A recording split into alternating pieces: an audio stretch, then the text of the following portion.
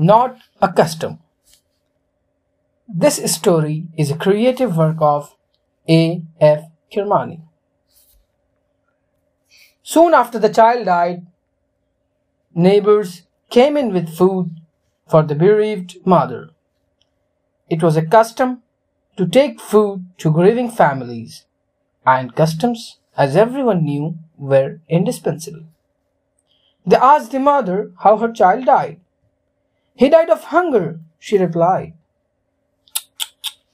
"It's a pity we all are so poor," said one of the neighbors, flicking her tongue, shaking her head from side to side. It was a pity indeed that they were all so poor, and rescuing the starved wasn't a custom. The end.